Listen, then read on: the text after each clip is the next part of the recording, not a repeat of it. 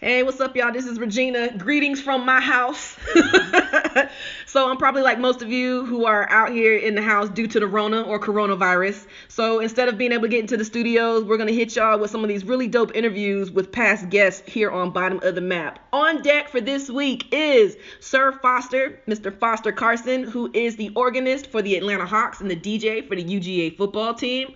And, I don't come from me, Albany State, but I'm going to give props where props are due. He is also a proud graduate of the Fort Valley State University. So on deck, we talk about the HBCU experience and how that impacts how he thinks about the music. Y'all check this out. I'm music journalist Christina Lee. I'm writer, researcher, and professor Dr. Regina N. Bradley. This is Bottom of the Map. Southern hip hop explored, explained, exalted.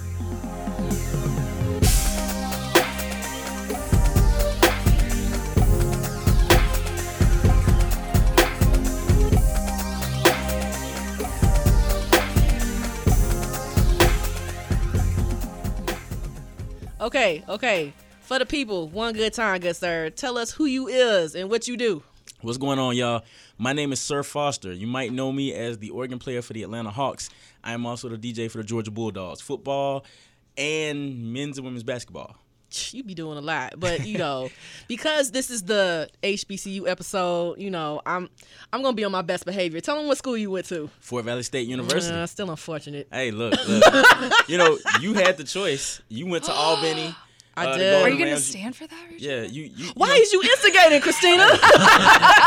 You could have gone anywhere in the world, and you chose Albany. I can't. Well, first of all, because I am a Benny girl. Second of all, didn't your brother also go to Albany State? And guess where he came after he left Albany? He still got a degree. Where did he go first?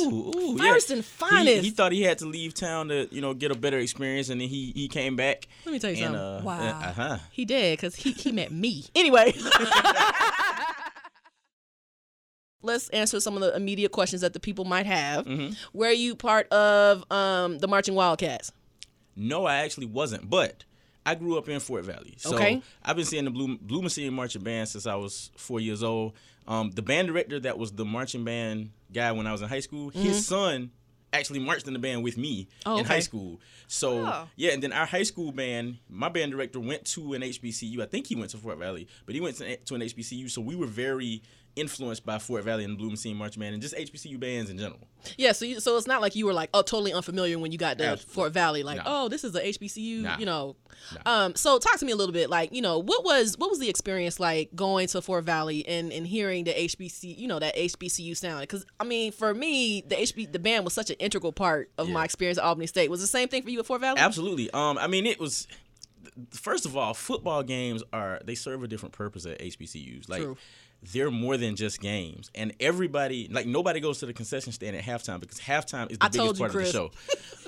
So, the bands battle. Mm-hmm. It's like common. The bands go back and forth in battle. And of course there are times during the game where you have to, calm down, but like the band is really like the interpretation of the band at an HBCU is basically it is the show. Right. So people stop playing their horns and they start singing.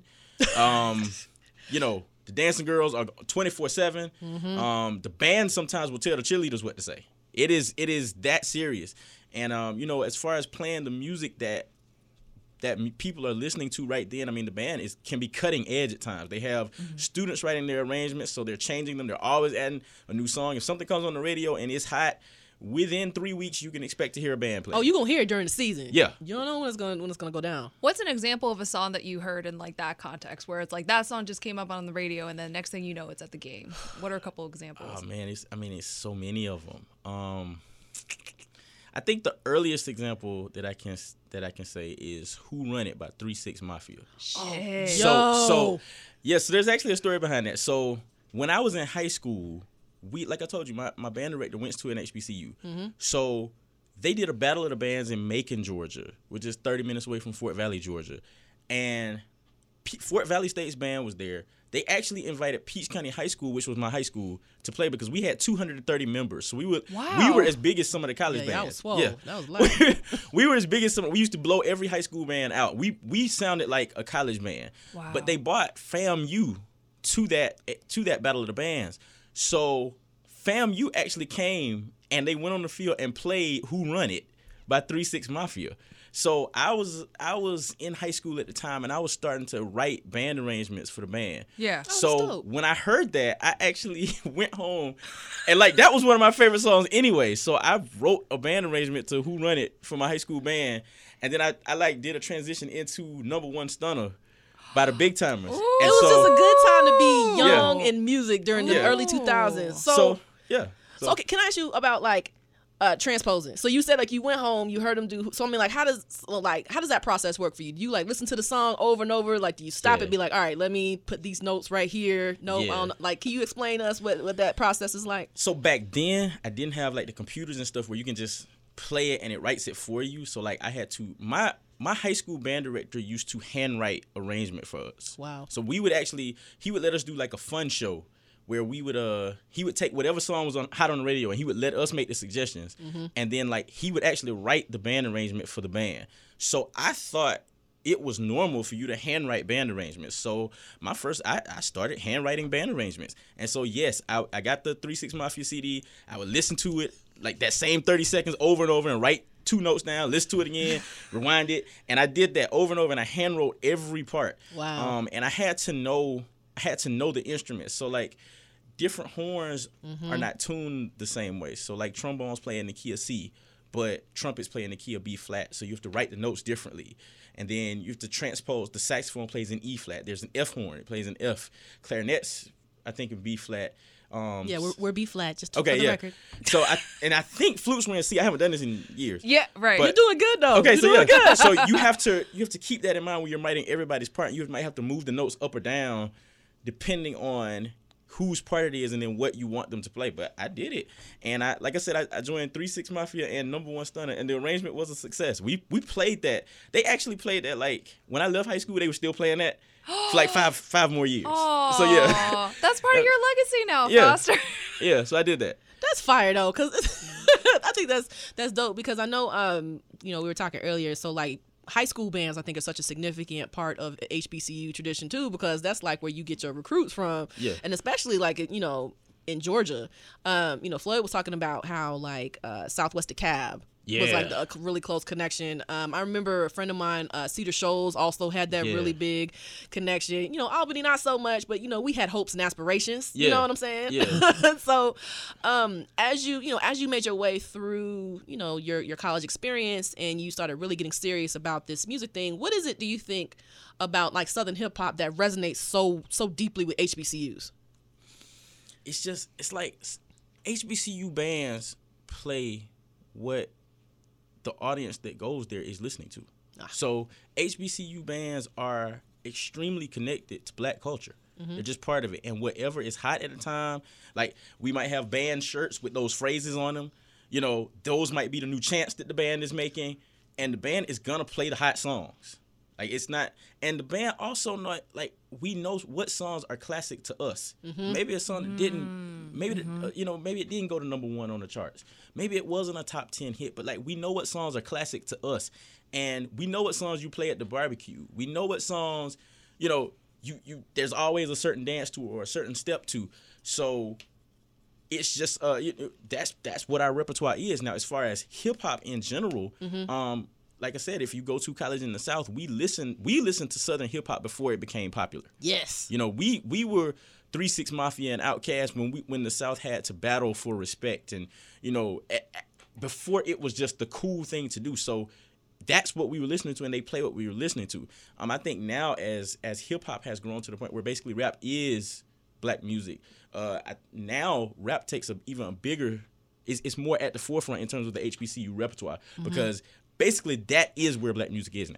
It's almost like in the same way that rap is introduced to HBCUs are being introduced to folks because of the rap. Yeah. I mean, like especially like this post Beyonce homecoming joint. Yeah, it's like, let me give an HBCU a more significant look, or at least a better nod. Which, first of all, I have to say, it's rare that in an artist's 22nd year of their career, they come out with something that revolutionary. That normally you would think an artist's peak concert is anywhere from their 5th to their 10th year. You would think peak Prince would be the Purple Rain tour or maybe the Sign of the Times tour. You wouldn't think it would be 20 years later, but I've got to say, like, I've been to 2 Beyonce concerts. I've watched quite a few of them on TV or DVD or whatever, and like Homecoming is it's top 3 greatest concerts I've ever seen. And I wasn't at it live, but in terms of like watching it, that is top 3 performance I've ever seen. And I actually think it's my favorite thing that she's done. That's incredible. Right. That is incredible. I mean, not only that, but you also have the you also have like her remix of Before I Let Go, which is probably going to be in every HBCU. It's going to be on the menu. It's going to be on the menu. So that did more than one thing. I'm definitely in agreement with that. Yeah, absolutely. To kind of bring it back, but also forward a little bit. I loved your story about transposing Who Run It, because I feel like it sort of predicts what you do by and large for the Atlanta Hawks now. And for those who aren't familiar, I was just wondering if you could tell the story about how you came to be the organist for the Atlanta Hawks. How did you become Sir Foster? Start with the saxophone YouTube videos. I remember those. Wow. So all of this is connected. So the way I got my name, Sir Foster, we didn't have marching band line jackets or, what do you call them, Letterman jackets? Mm-hmm. So this lady came to me and she was like, look, Foster, I want to make a line jacket for the band, and you're going to be my first one. And if it works, we'll sell more and whatever. So you can customize it whatever you want. I had to put something on the collar, and my name wasn't long enough to fill the collar up. So I just said, well, I'll just call myself Sir Foster, and I'll just put that on the collar. I wore that to high school. Like, I wore it every day, and everybody liked it. I didn't wear that jacket one day, and everybody was like, where's Sir Foster? So it just stuck. So that's how I got my name. Amazing. Now fast forward into what she's talking about, as far as getting the Hawks job, I was on Craigslist one day. The Hawks had posted an ad that said they needed an organ player. And I said, that might be fun. I think I could do that. So some little voice in my head was just like, yo, you should apply for it now. So the application was like 15 pages. And I was like, oh, my God. What were they asking for? Man, anyway, everything. Yeah. So I just, I was kind of bored. I really didn't have anything else to do. So I said, I guess I'll just go ahead and finish it. And then I had to upload a resume and all that. Long story short, I got the call in for an interview. I got the call in to play a preseason game with no sports experience. I didn't know any offensive chance, defensive chance, nothing. And they was like, go. I played it, you know what I mean? And they gave me the job, and here I am. Man, that's crazy. Well, I think what's interesting is that, like, you're talking about, like, going to these games and talking about, like, how these performances are just by and large a reflection of what people were listening to. So you guys were more than used to incorporating hip hop into sports and things like that. But I feel like when you came out and started playing shit like Junkman, like on the organ, people were really floored by what you were doing. Yeah. So I was wondering what you make of the response, especially given all that we just talked about how this is shit that folks have been doing. So first of all, let me say I've been extremely happy about it. People really like what I do, and they come up to me, all age groups, all whatever. Everybody comes up to me and they say, hey, we really love what you do, and that means a lot. Mm-hmm. Because I didn't go into it trying to really make it a thing. I was just, my mindset of going into these Hawks games was like, okay, if I was sitting in the audience, what would I want to hear? Mm-hmm. I'm going to play that. And that has always been my philosophy my whole life playing music was, hey, if I was sitting there, I'd want to hear this, therefore I'm going to play it. And I was kind of caught off guard that, like, a lot of people wanted to hear it, you know what I mean? So I appreciate it. I guess the biggest emotion that I have is gratefulness. Like, people really, really like it, and they really connected to everything I was doing. And I started getting requests, and we had, like, Twitter was blowing up, and the players would talk to me, and, like, it really, like, went way farther than I anticipated. But the initial premise, I think it connected because my initial purpose was a pure one, which was, hey, I would want to hear this, so I'm gonna do it, and it wasn't contrived at all.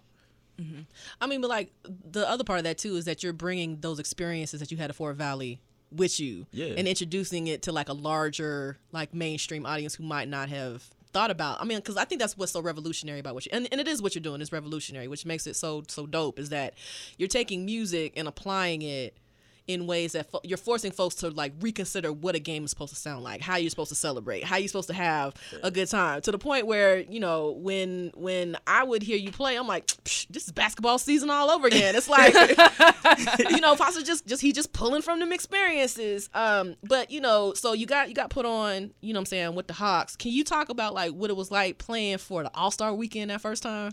That was the greatest like experience ever.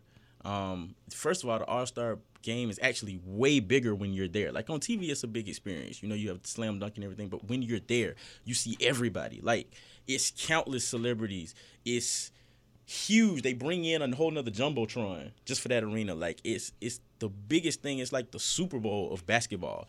They fold a court down and they have a concert stage come out. I mean, to be there and watch it is ridiculous. And like, I walk on the floor after that game and I met everybody.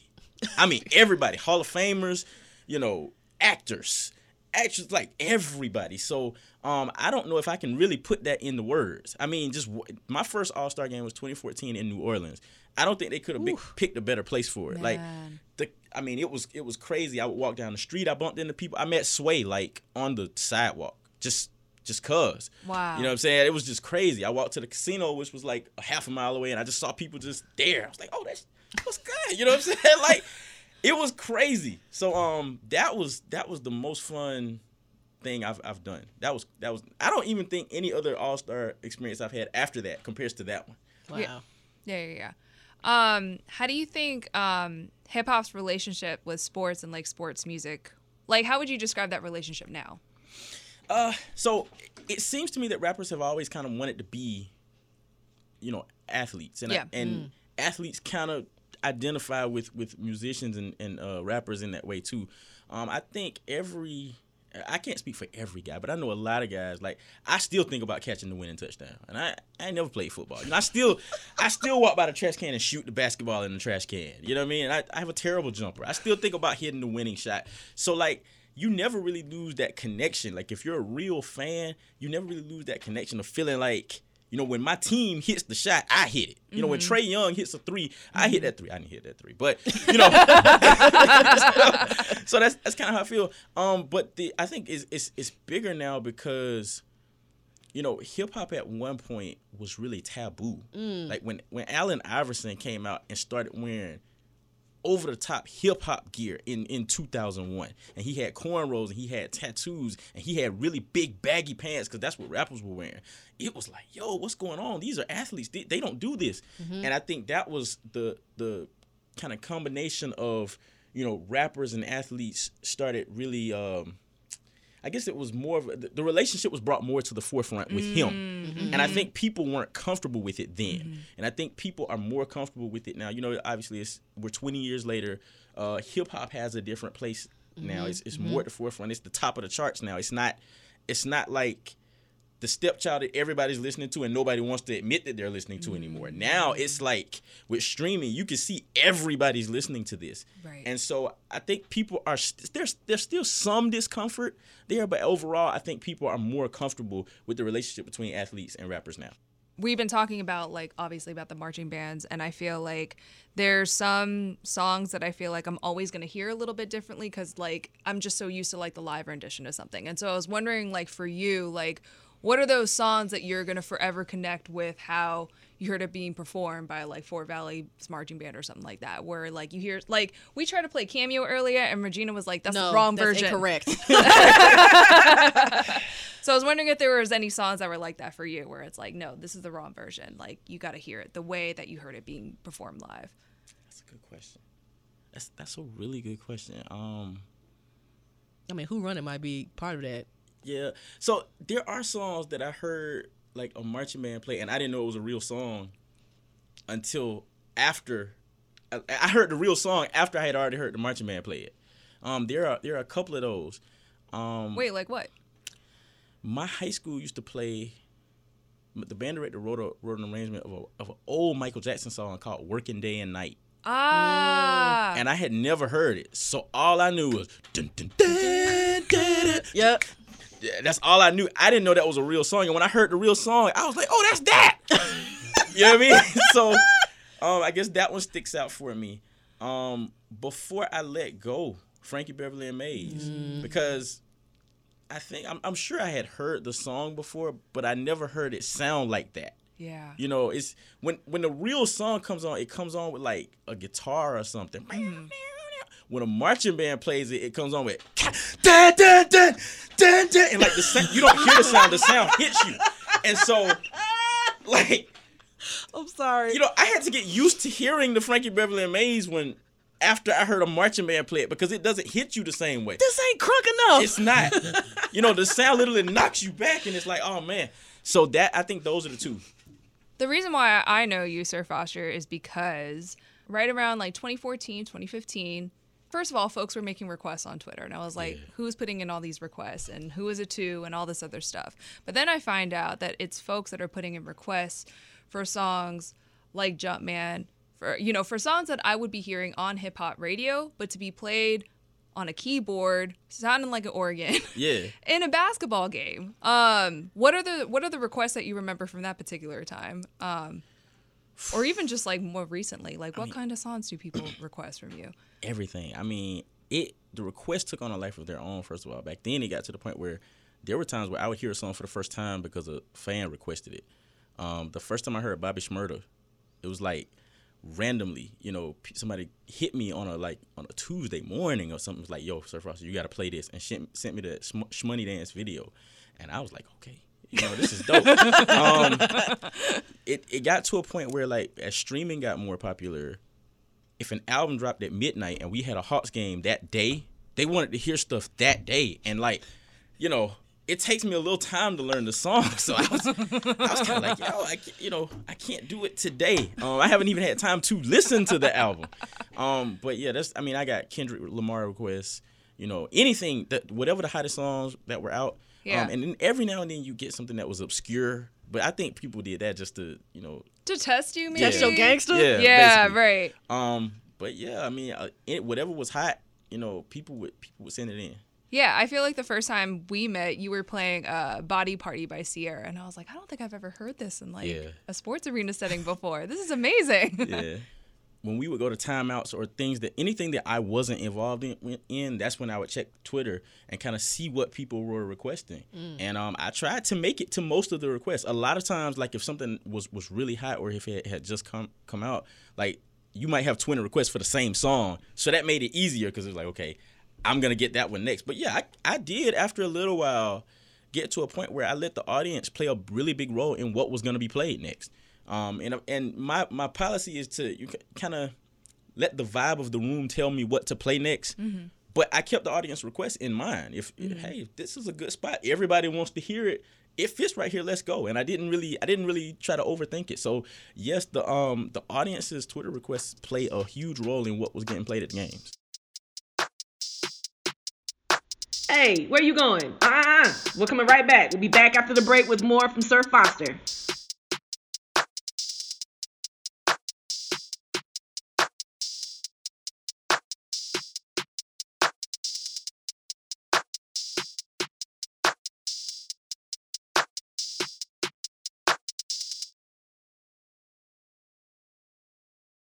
What up? It's your man, Sir Foster, and right now you're tuned in the bottom of the map.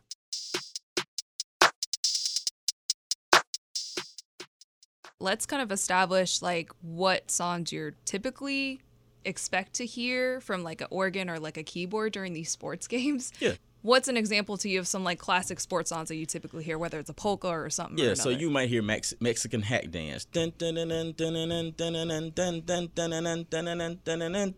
Charge.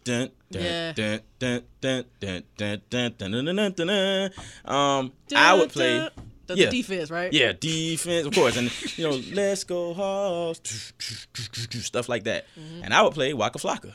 Or Trick Daddy. I wish y'all could see him actually playing the table. Yeah. So I went a complete 180 from what you would expect to hear from an organ at a game. So I have a question because I'm a nerd. But you already knew this. I'm curious about like the influence of the church, because usually when you think about an organ, mm-hmm.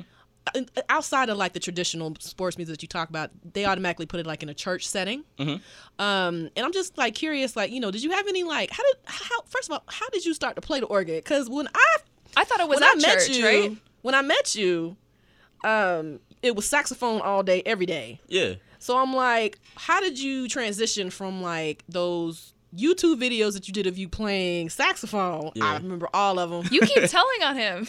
I'm telling all his business. To being known for playing the organ. Can you walk us through like how that transition started, or had you always played the organ and we just didn't know it? I had always played the organ. The piano was my first instrument. I started taking lessons in first grade. Wow. The lady at church was my first piano teacher, so she played for the children's choir and you know, she taught piano lessons on the side. So that's how I learned. The first public places that I played at, the first public place that I played at was church. So that's really where I started to develop my style, and I learned how to, you know, like gospel music is hard. Like it's, you know, intros that have nothing to do with the song, and like, you know, the most complex chords and like all of that. But it's fun. It's fun, but it's hard. So, you know, it really helped me to build my skills up. And then from there, I started, you know, playing in clubs and jazz clubs and playing in cover bands and stuff like that. And I think my sound became a little bit more well-rounded because, you know, every song didn't have to sound like a church song. It could sound like it had influence from the church, which is fine, but it didn't sound like I was playing a church song when I did it. And so that is, but yeah, the church was a huge, you know, it's the first place I played, and it played a huge role. I think it still plays a huge role in my sound. I hope I answered your whole question. Yeah, did I miss? No, nothing was missed. Okay. I just think that it's so dope to see how a more contemporary artist like yourself still falls in line with this larger kind of like black music or Southern black music legacy of the church got something to do with how you craft and think about your sound, and to be able to just kind of find a way to transition but still be influenced by those experiences is really dope. Yeah, and you know, you ladies have brought to my attention, like, and I didn't even think about this until I got on this show today, but like subliminally going to all those marching band games and all those football games and hearing the band play the popular songs, like subliminally that had to have planted something in me to make me want to do that. And I never thought about that connection until like right now. And now that I'm thinking about it, like when I was at the high school talent shows and I would play the piano, and like between acts they just needed me to play the piano, and I would like play like the popular song on the radio, and the teachers didn't know what it was and the students knew what it was. Like I've always been that same person because I always had those marching band experiences from 4 years old, and I always had those church experiences, and I always had all of that. So like I've always been me, and now it's just on a bigger platform. So that's, you know, y'all are making me realize like how everything that I grew up hearing influenced who I am and how I play. Well, that's what we do at Bottom of the Map. We're the Epiphany Factory. Yeah. You had returned to Fort Valley in 2017. I caught a video of you performing. That's What I Like with Bruno Mars. It was with the marching band. Do you remember? I can't. Yeah. Yeah, because I was, okay. Yeah, wow, I did that. Yeah, you're right. Sometimes it's like that. You're like, I did that. Oh, I did do that. Yeah, you're absolutely right. So, yeah, Fort Valley State called me, and they were like, yo, we want you to, we see what you do for the Hawks. We want you to come down and DJ our football games. And I was like, yeah. You know what I'm saying? Let's get it. But they were like, we also want you to play with the band. So I DJ'd the game, like in between plays. You know, I would hit stuff. And football is a different sport than basketball, so I had to tailor what I do to the game. But it was fun.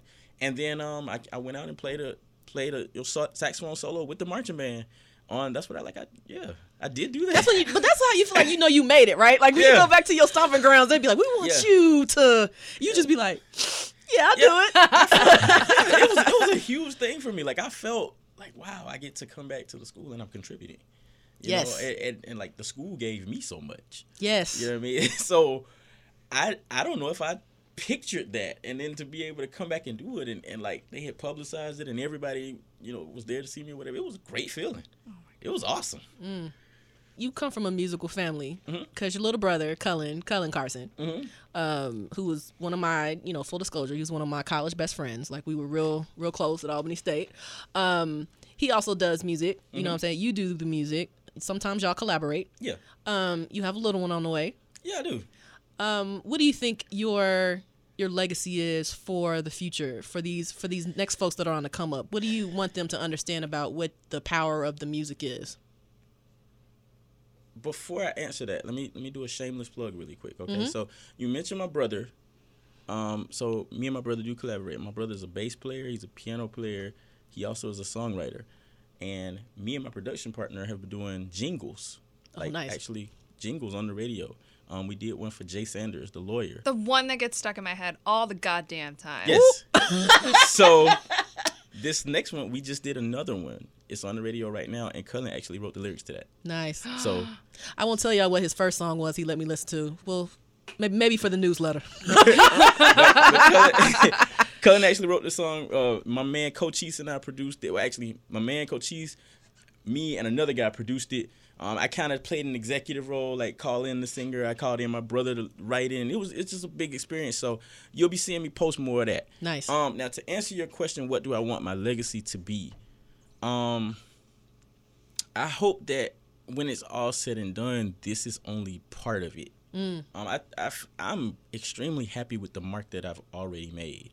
It's not something that I ever saw myself really doing. I didn't really think of the sports entertainment space as something that you could even do. I kind of fell into it by accident, and I'm happy that I've been able. The Hawks took they were forward thinking to be able to take someone who basically had no sports experience and kind of teach me the right way to fit it in, because I think we were all kind of figuring it out as we went.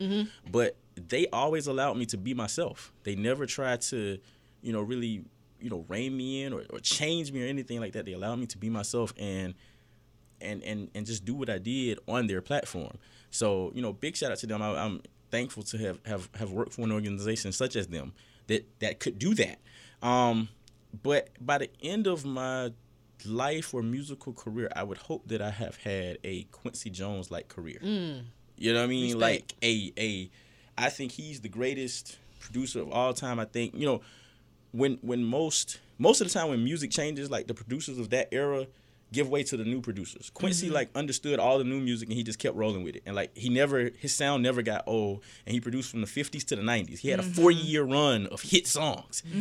Yeah. And to be able to have an understanding of music that is so forward thinking that when the next thing comes, you can still do it. Right. I hope that by the time my life is over and I've lived to be 150 and I've left this great musical legacy, that, in addition to doing what I did on the sports level, I would have had that type of impact on music in the world. That is what I hope. So that's kind of one of the things that keeps me going. Well, for what it's worth, I think that you're definitely going in the right direction. Absolutely. It's wonderful, and it's so innovative, and it's always so crunk when you see folks that you came up with before folks knew who we were. Yeah. That it was amazing. So, thank you. Thank you for what you do, and thank you for putting the music on an international platform. Like, folks from out the country are like, oh yeah, I know who that is and what he does. So just, thank you for that. Thank you for being a beacon. That's wonderful. Thank you all. Thank y'all, and thank y'all for what you do too.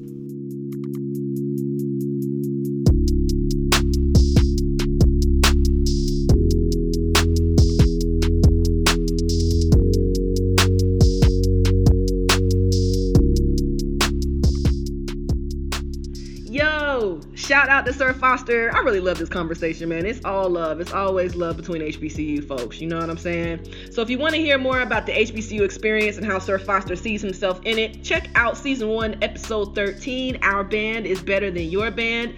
And then let us know what you think. All right, y'all be easy. We'll see y'all next week.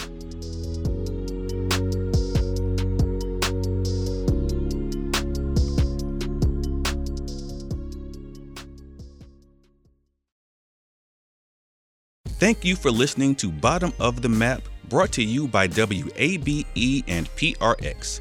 If you're listening on Apple Podcasts, please leave a review. It will help more people find this show. Follow Bottom of the Map on your social media platforms at BOTM Pod. Again, that's BOTM Pod. Bottom of the Map is hosted by Christina Lee and Dr. Regina N. Bradley. Produced by Floyd Hall. That's me. Edited and mixed by Stephen Major Key. Our executive producers are Jeanne Berry and John Haas. Our theme music is produced by Smith and Cash. Special thanks to Mike Johns and Lois O.G. Wrightses.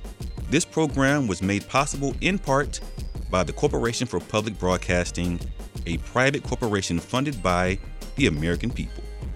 Follow, subscribe, connect, holla.